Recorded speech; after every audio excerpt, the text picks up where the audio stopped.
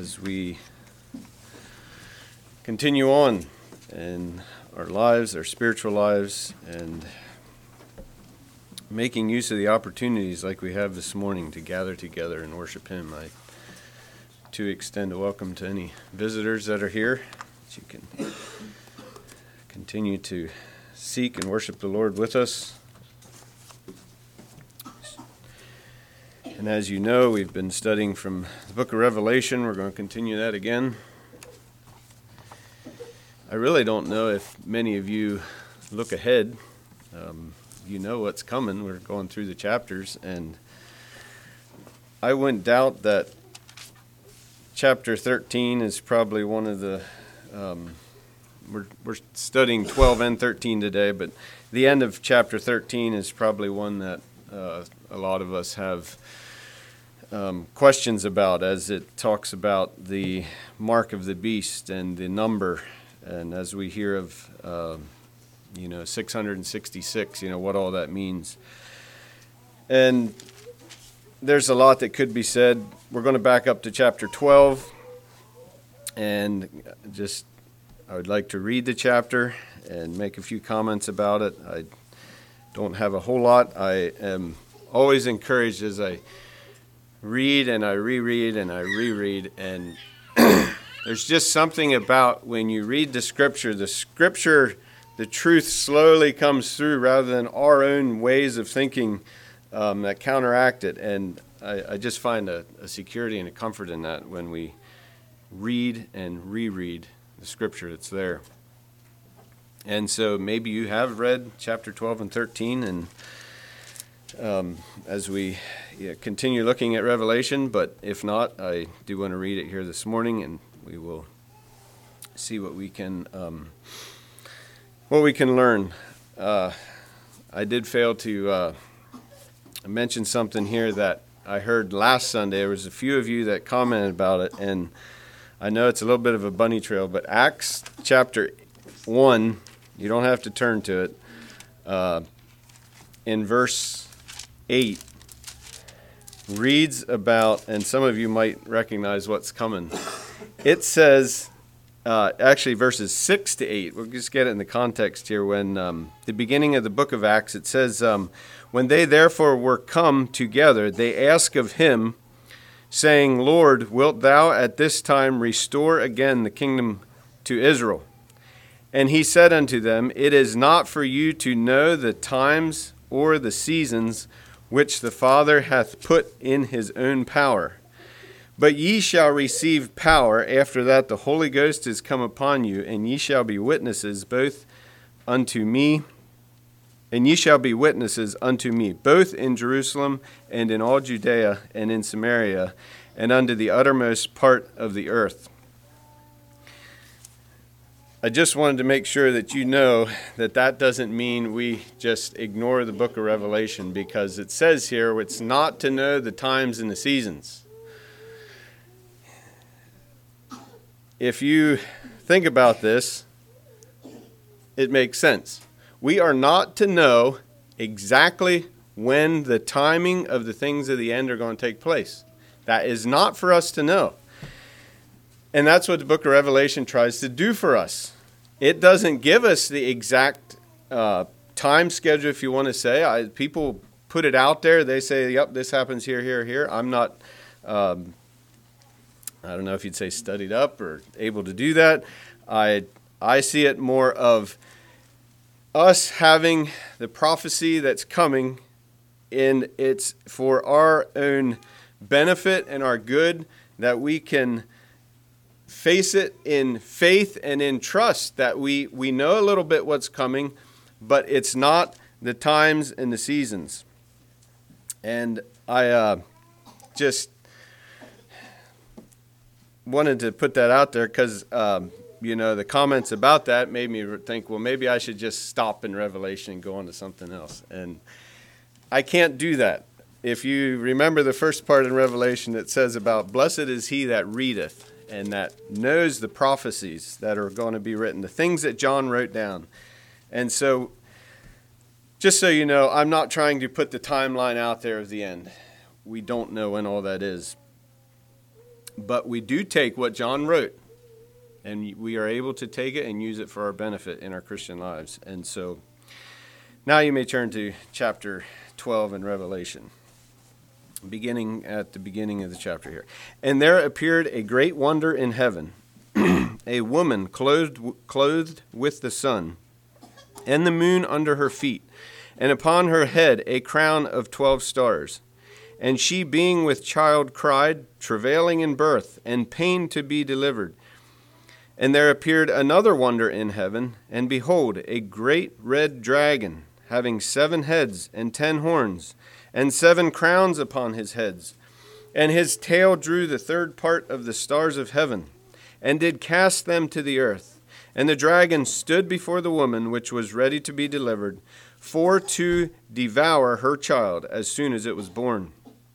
And she brought forth a man-child who was to rule all nations with a rod of iron. And her child was caught up unto God and to his throne. And the woman fled into the wilderness, where she hath a place prepared of God, that they should feed her there 1,260 days. And there was war in heaven. Michael and his angels fought against the dragon, and the dragon fought and his angels, and prevailed not, neither was their place found any more in heaven. And the great dragon was cast out, that old serpent called the devil and Satan, which deceiveth the whole world. He was cast out into the earth, and his angels were cast out with him. And I heard a loud voice saying in heaven, Now is come salvation and strength, and the kingdom of our God, and the power of his Christ. For the accuser of our brethren is cast down, which accused them before our God day and night. And they overcame him by the blood of the Lamb, and by the word of their testimony, and they loved not their lives unto the death. Therefore rejoice, ye heavens, and ye that dwell in them. Woe to the inhabitants of the earth and of the sea! For the devil is come down unto you, having great wrath, because he knoweth that he hath but a short time. And when the dragon saw that he was cast unto the earth, he persecuted the woman which brought forth the man-child. And to the woman were given 2 wings of a great eagle, that she might fly into the wilderness, into her place, where she is nourished for a time, and times and half a time, from the face of the serpent. And the serpent cast out of his mouth water as a flood after the woman, that he might cause her to be carried away of the flood. And the earth helped the woman, and the earth opened her mouth, and swallowed up the flood which the dragon cast out of his mouth. And the dragon was wroth with the woman, and went to make war with the remnant of her seed, which keep the commandments of God, and have the testimony of Jesus Christ. A few weeks ago, I was at Millmont, and I preached on just an overview of spiritual warfare. I didn't get into a lot of details, but just the revealing of it, and I had a couple R words that went with it. And this is one where the war is revealed. This whole chapter, just the summary of it, is conflict. And as we look at a little bit who it is and what, we get a better idea, of what all is taking place in a large sense. And in verse 1, we begin with a woman clothed with the sun, and her moon, and the moon under her feet, and upon her head a crown of 12 stars. This, from all studies and general consensus, is the nation of Israel, as we think of in Bible times. And even recently I heard of my brother-in-law preaching about the lineage of Jesus and where it came from, all those, how it went back through all the people, and here it talks about this woman giving birth to a man-child. And so the nation of Israel is who the woman is.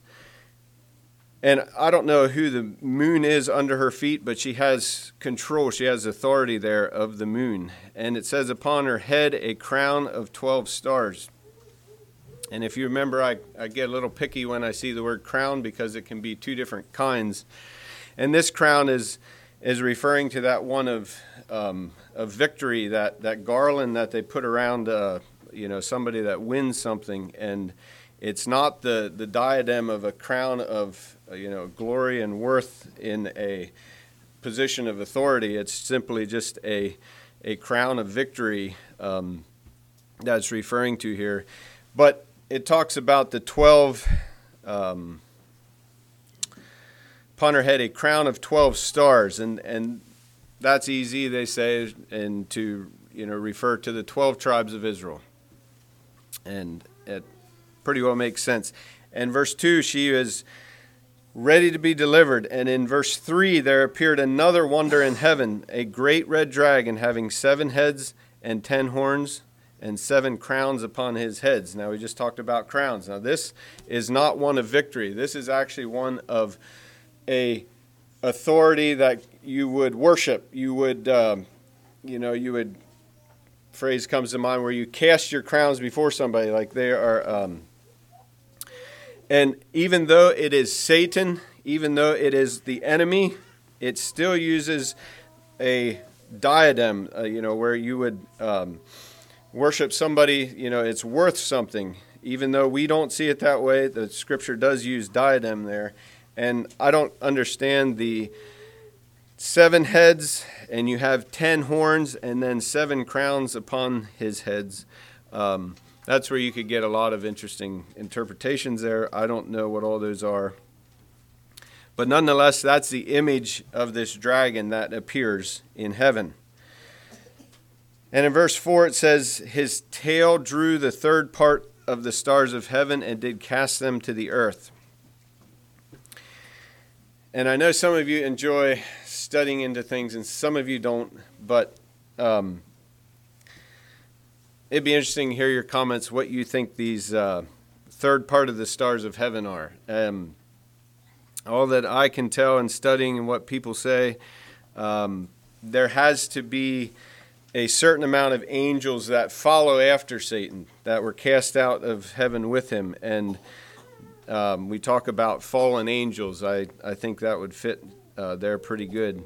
It says they were cast to the earth, and the dragon stood before the woman, to devour this child as soon as it was born. In verse 5, it says, she brought forth a man-child who was to rule all nations with a rod of iron. And we just had Christmas not too long ago, and you think about the importance and that right here in verse 5, that's Christmas. Just in a simple phrase, she brought forth a man-child who was to rule all nations with a rod of iron. Just one little phrase out of this whole picture. But it says her child was caught up unto God and to his throne.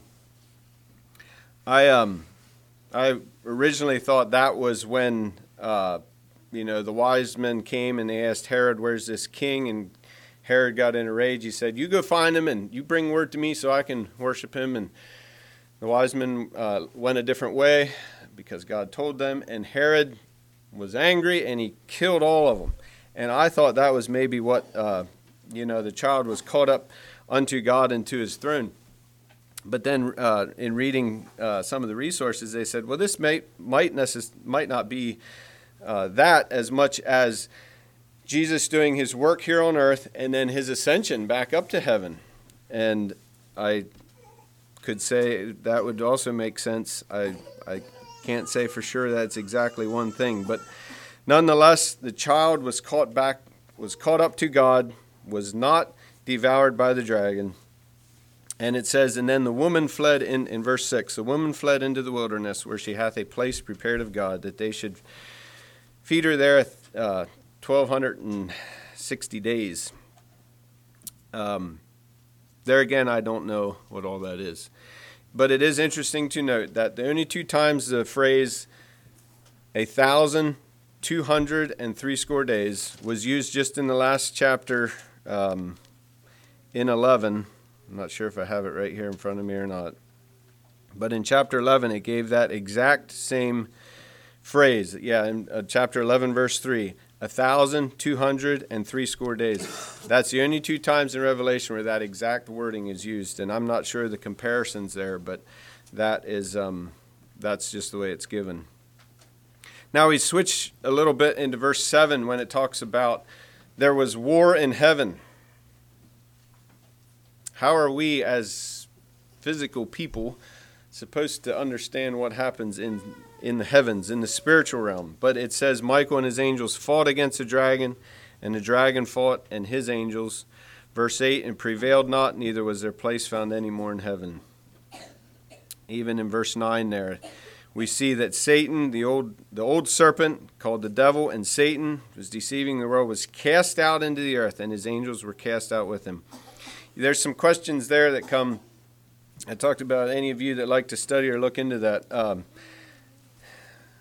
One of my questions is, and I know it's a little bit off track, but when was Satan cast out of heaven? And the questions that come up, was how could he come before in the presence of God and talk about Job in the Old Testament? How can Satan be in the presence of God and cast out as he did when he deceived Eve way back in the beginning?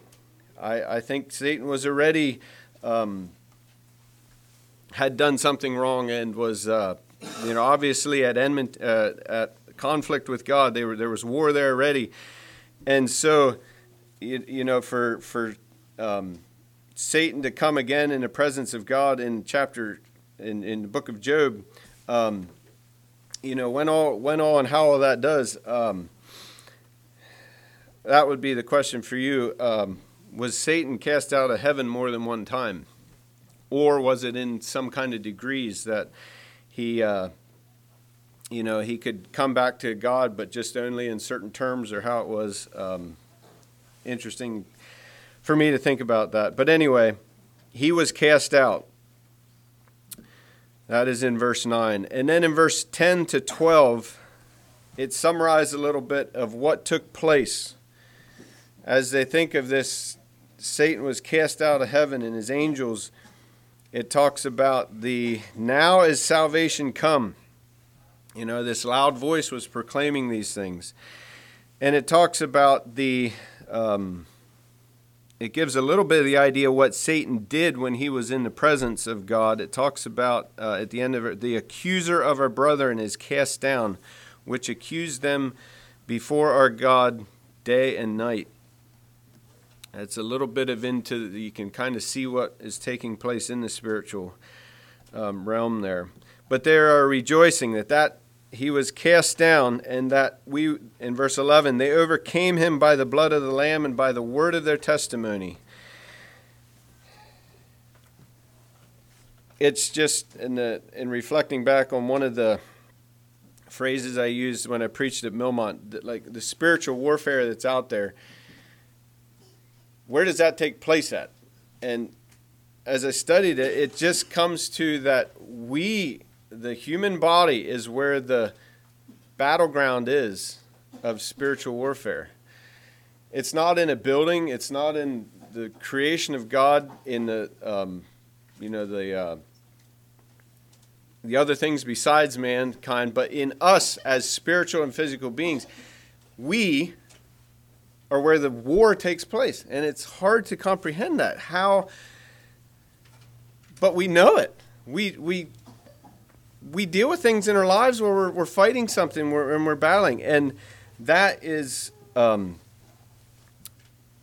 where I think the war happens. But anyway, getting off track again, it talks in verse 12 about rejoice, ye heavens that dwell in them. And we would rejoice if we knew Satan was gone, never to come back. Now, assume in there that ye heavens that dwell in them can rejoice. But it says, woe to the inhabitants of the earth and the sea, for the devil is come down unto you, having great wrath, because he knoweth that he hath but a short time. What's he going to do? He's going to come after you and I with great wrath. And I think that's a little bit that, like, where the battle is taking place. It's in people. And we have choices. We can choose. Like we heard in our Sunday school lesson. Wisdom, it's there. God's provisions are there. And yet, there's war, there's conflict, there's a struggle within us at times, depending on our situation, what we're faced with.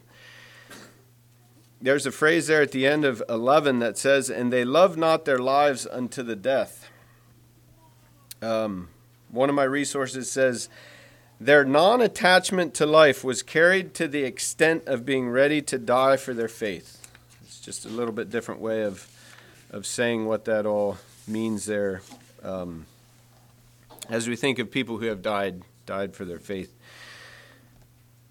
And then in 13, we begin a little bit of a different setting there again. It says, "And when the dragon saw that he was cast to the earth, he persecuted the woman." And I'm not really sure how all that is. I mean, you could probably fit a lot of things in there. But if you take Israel in the past, as God had these chosen people and his son was born in that group of people, the dragon is going to persecute those people. And that is what I read here. And as I look at the word persecute, that brings out a little bit more of this war that's going on. When you think of, or the definition of that word, having to do with, and some of us know what it is to go hunting, but this dragon is hunting this woman. And it makes it feel a little more real because we know what it's like to go hunt something. And that is what the dragon is doing. It is hunting after the woman. It is pursuing the woman. And that's what I call Israel today, not necessarily the nation of Israel today, but I call Israel today, or in different terms, it's God's people now. That is who he is after. But in 14, even down through 15, 16, I don't know what all this is. You could probably maybe come up with something. But the woman was given 2 wings of a great eagle. She flew to the wilderness. She was there and it gives about for a time and times and half a time from the face of the serpent. I could say I don't know what all that may be. But I see here, and continuing on, 15, with the flood, that the serpent, and note that it changes the word from, you had dragon, but now all of a sudden you have serpent. And I don't think there's much of a significance there. It's just different forms that Satan comes through, as we know, different words that we talk about. But here it says the serpent, and it cast a flood of water after the woman. And it says the earth helped that out. It swallowed up the water, and the woman was not able to be swept away. And when the dragon saw that, in verse 17, it says he was wroth. It uses that word wroth again. Actually, it was wrath, I guess, in having great wrath. Here it says the dragon was wroth. He was enraged with the woman and went to make war with the remnant of her seed, which keep the commandments of God and have the testimony of Jesus Christ. And that's why I say today you can't really use the word Israel, because he's not necessarily fighting against Israel anymore. The dragon is wroth. He is enraged, and he is at war against any of you that are the remnant of her seed. Now, that could be physically, but I take it spiritually. Jesus Christ came, the new life that he gives that we can partake of, but it also says, which keep the commandments of God and that have the testimony of Jesus Christ. That is where the war's at. And I'll continue on as we go in here into 13. I know time keeps getting away. We're going to read chapter 13, beginning at verse 1. And I stood upon the sand of the sea and saw a beast rise up out of the sea, having 7 heads and 10 horns, and upon his horns 10 crowns, and upon his heads the name of blasphemy. And the beast which I saw was like unto a leopard, and his feet were as the feet of a bear, and his mouth as the mouth of a lion. And the dragon gave him his power and his seat and great authority. And I saw one of his heads as it were wounded to death, and his deadly wound was healed, and all the world wondered after the beast. And they worshipped the dragon which gave power unto the beast, and they worshipped the beast, saying, Who is like unto the beast? Who is able to make war with him? And there was given unto him a mouth speaking great things and blasphemies, and power was given unto him to continue 42 months. And he opened his mouth in blasphemy against God, to blaspheme his name and his tabernacle and them that dwell in heaven. And it was given unto him to make war with the saints and to overcome them. And power was given him over all kindreds and tongues and nations. And all that dwell upon the earth shall worship him, whose names are not written in the book of life of the Lamb slain from the foundation of the world. If any man have an ear, let him hear. He that leadeth into captivity shall go into captivity. He that killeth with the sword must be killed with the sword. Here is the patience and the faith of the saints.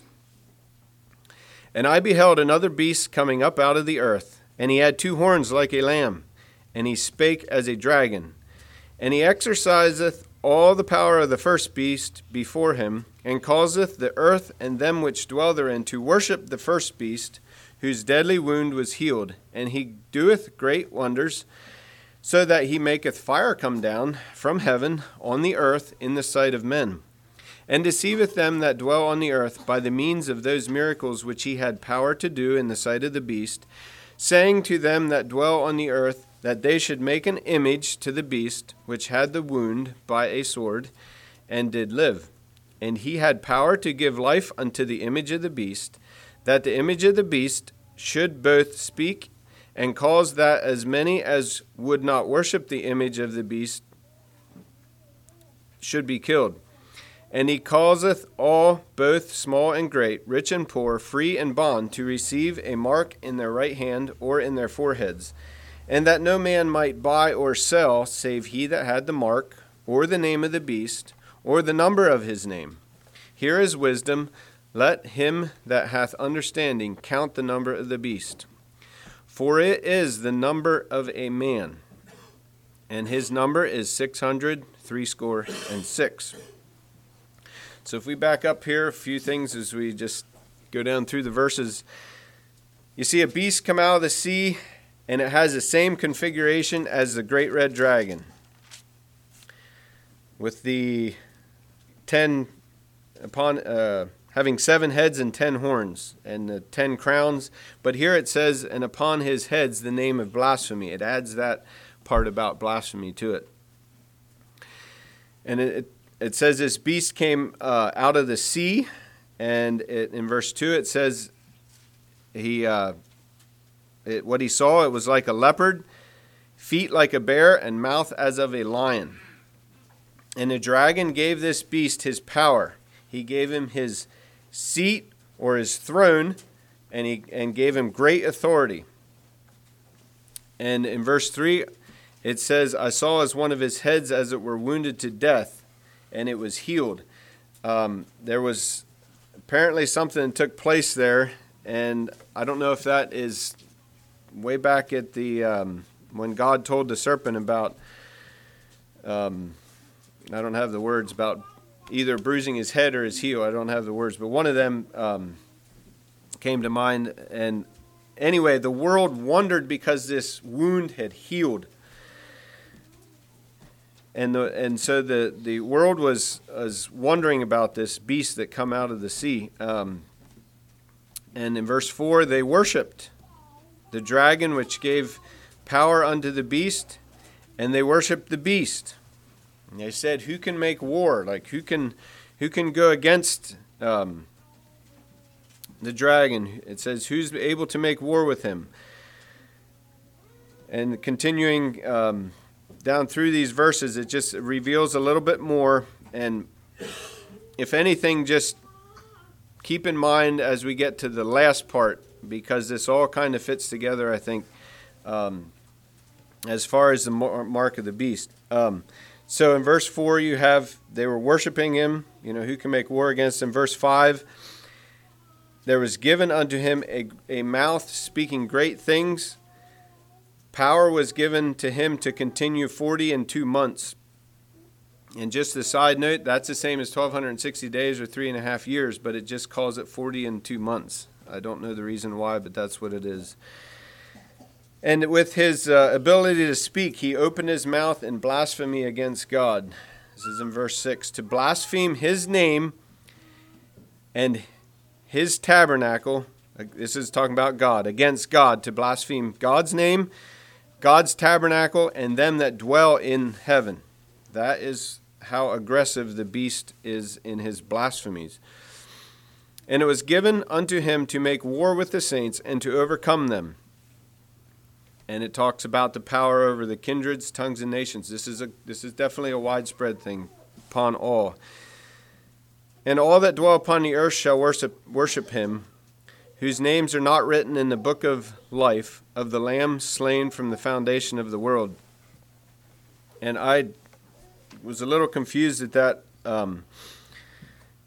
phrase and wording in verse 8, but it made sense. A couple other translations and looking at it, what the intent here is that, and we studied it back in one of the other chapters, that the book of the life of the Lamb.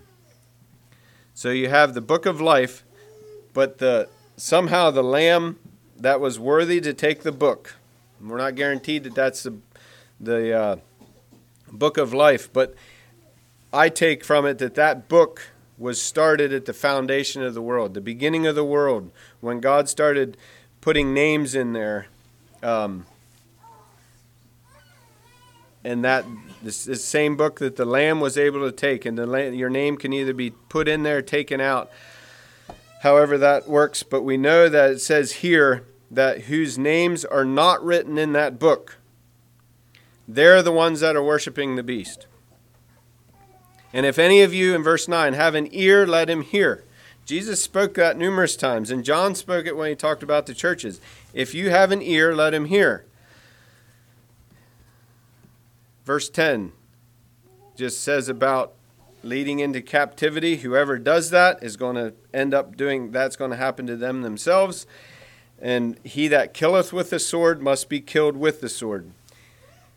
It says, here is the patience and faith of the saints. I take a little comfort in this, that we can let it in the hands of God when he will one day, as it's written, vengeance is mine, I will repay. And as non-resistant Christians, we don't take hostages or take people into captivity, and we don't kill with the sword.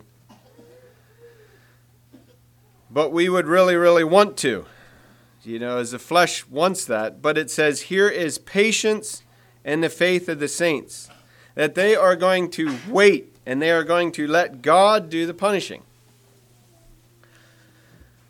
I think that's where we need to be as Christians.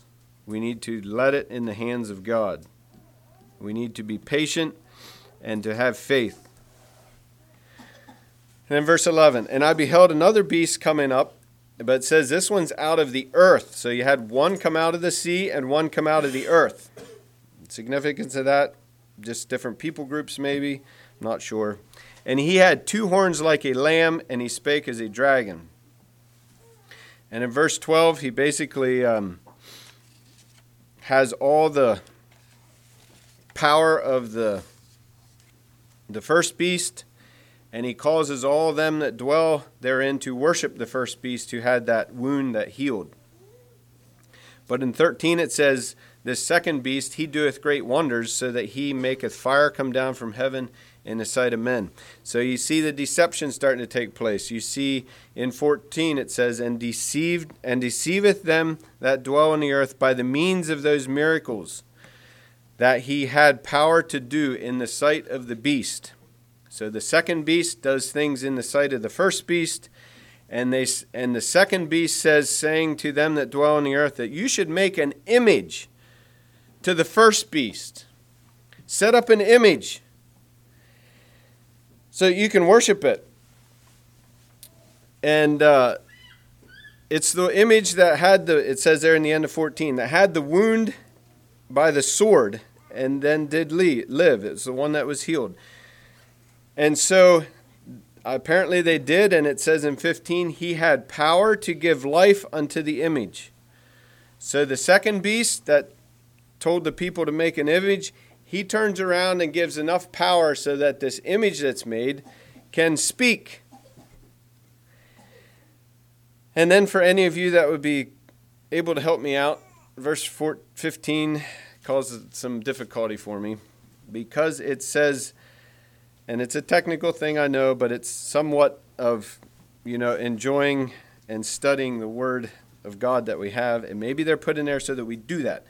But in verse 15 it says that the image of the beast should both speak and cause that as many as would not worship the image of the beast should be killed.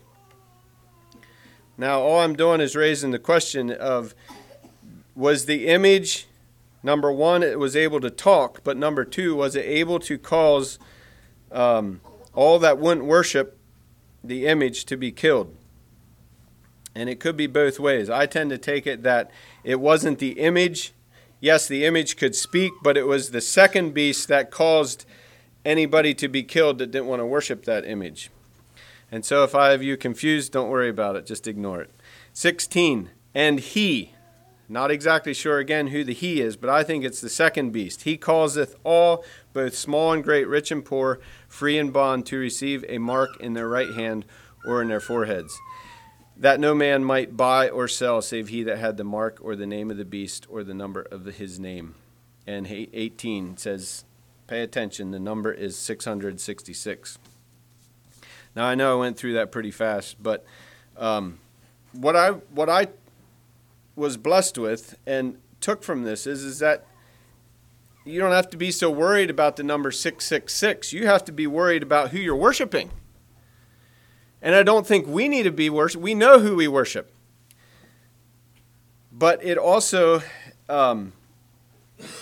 is for our benefit to see how this is going to come about, at least in a vague way as we see this. Now, I don't know if I can quite get it right, but there is, and these are some things I just kind of pulled out in my own of like things that I learned from it. About the three, okay, you had the dragon, then you had the first beast, then you had the second beast. We know of reading in other places, I go to the other verse later on in Revelation, we'll get to it, but you have the beast and the false prophet coming in there. And it was like, well, who is that? Well, it actually is, the first beast is what they call the beast, but the second beast is what we call the false prophet. And that's confirmed later on in Revelation. We'll get to it.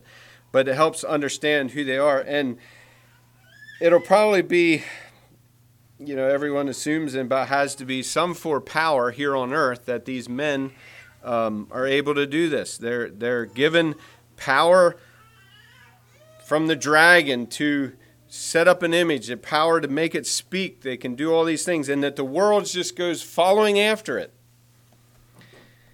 And I see the part of the mark of the beast as the make it or break it. It's like, here's this thing gone, and the greediness, if you want to say, that Satan, the dragon, wants everybody to worship this. He's going to sort out who is or who isn't going to worship this beast, this image. And if you worship it, we're going to put a mark on you. And if you don't worship it, you're going to be killed. Now I say worship because that's in verse 15. The end of verse 15 talks about that as many as would not worship the image of the beast should be killed. And that, to me, kind of shifts it off of this, is it going to be some kind of mark or stamp in there. Well, I don't know if that really matters. The point is they're giving that to you because you do not worship the beast. I mean, they give it to you saying you did, and if you reject it, then you're going to be killed. If I said that right. But anyway, that to me just kind of opened my mind up a little bit, not to get zeroed in on some of these. All you have to do is just, I Googled it, put 666 in there, and what all pops up?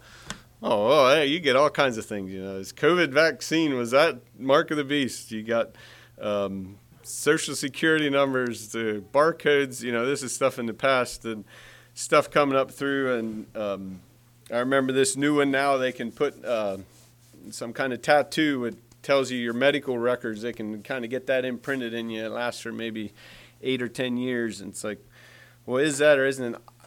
I don't know. Those things kind of just fell on the back side as we think, on the back burner, if you want, as we think of the main reason for that is because of worship. And we talked about worship here a few Sundays ago. And I'm not going to go into that, but I bring out that point of who are you worshiping? And I didn't know how to put this down in words, but the part for me is that how close do you want to get to worshiping the beast?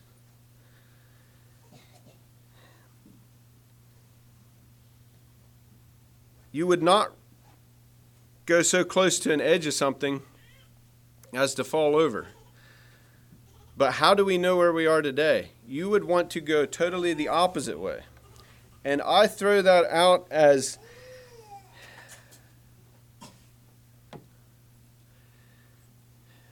our conservative values are not a means for our salvation. That is not how we are saved. But that puts us as far away possible as worshiping anything related to the beast. I'm not sure if you're quite following along through there, but in my mind, and it's hard to know, but if I would want to violate in my personal convictions of telling my wife she can go cut her hair, she can dress, it looks exactly like the world, and when the beast comes along and is identifying who's worshiping what, you're going to have a hard time convincing the beast that you don't worship him. And it doesn't apply to any of you really here today. It applies to a lot of the people that we meet that want to have a foot in both places. And if you're worried about, not necessarily you here, but if you're worried about receiving the mark of the beast, then why don't you get as far away from it as possible? Not from the number itself, but from as far away possible as any worship to the beast. It just really comes close to home sometimes when we think of what we do and what we're committed to doing in our lives and in our spiritual lives. And that's the first one. I didn't even get to it here. When we talk about in a war, my question for myself was, I can easily say, yeah, I'm in a war. I'm in the battle. But I'm simply just in the battle. I'm not involved in it. I just got sucked into it and I can't do anything about it. No. This again from the other sermon at Milmont. We are to be soldiers in the war. You are not just in the war, brothers and sisters. You are to be a soldier in the war and be fighting in the war. Just not this riding along like, well, we're in the war. You need to be fighting. And there's lots of verses about that. And I asked you these questions before, and that's part of how you know if you're a soldier in the war, and I'll just repeat them. Are you part of the remnant of the seed of the woman? Do you keep the commandments of God? And do you have the testimony of Jesus Christ? If you say yes to these, you are the enemy of the dragon or Satan or the devil. And as fearful as that sounds, do we want to raise our hands and say, I want to make an enemy this morning? But that is what we're called to do, to make a stand and say, I will be the one who obeys the commandments of God, and I want to have the testimony of what Jesus Christ has done in my life, and I am willing to make an enemy. That causes fear in our lives because of the power that we see given here in the Word of God, the power that was given to all these. They can kill you. They can destroy you. The power that God gave to the beast is, you can't do anything about it. That brings about fear. But there's one thing that you must remember, and it needs to be grounded in your minds. As my brother told me one time, he said, how close to equal are God and Satan? And when you think of equal, you think of a seesaw. One's either way high, one's way low. You think of how comparisons. We understand compare. We all compare. We know it. How close do you think God and Satan are? It's a theological question, if you want to say. And as fearful minds, we tend to put God and Satan, they're kind of tit for tat. They're close. That is wrong thinking. Satan wants you to think that. Today, on God's word that we have, you can study all of it. It is, like my brother told me, he said, it's a comparison of an ant and an elephant. And I don't know if he just picked those out or if that's the saying from back a while, but do you think there's any chance that an ant can overcome and win against an elephant? Is there any chance that Satan would be able to win against God? No. Then let's remember that is so far apart that it gives us hope and strength, and it makes God all the much greater and Satan all the less powerful. We must remember that. Just a couple of things about the mark yet. And I think that happens quite a bit. It might be marked for sure by a 666. But I asked myself the question, and it's maybe a little bit different way, but as far as, thinking how that mark could come about, do you think that the Jews in the days of Adolf Hitler, do you think they were marked?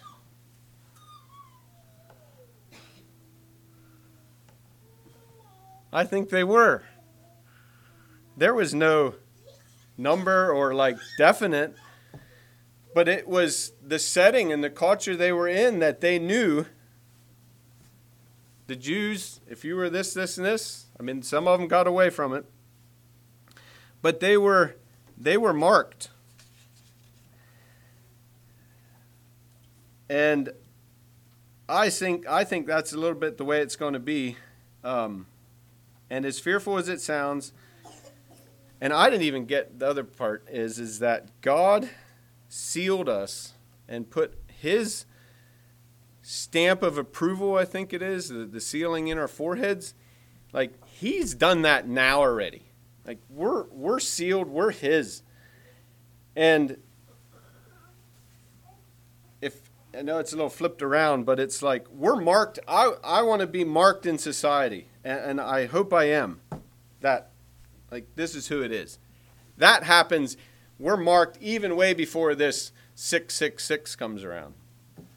And I hope that you all can continue on in that. And you can encourage me in that we want to be marked in our society. They're ones that serve God. They're the ones, and your people you relate to. Oh, they don't smoke. They don't swear. They got you marked already. They know who you are. And are we following through with it? Are we true to that?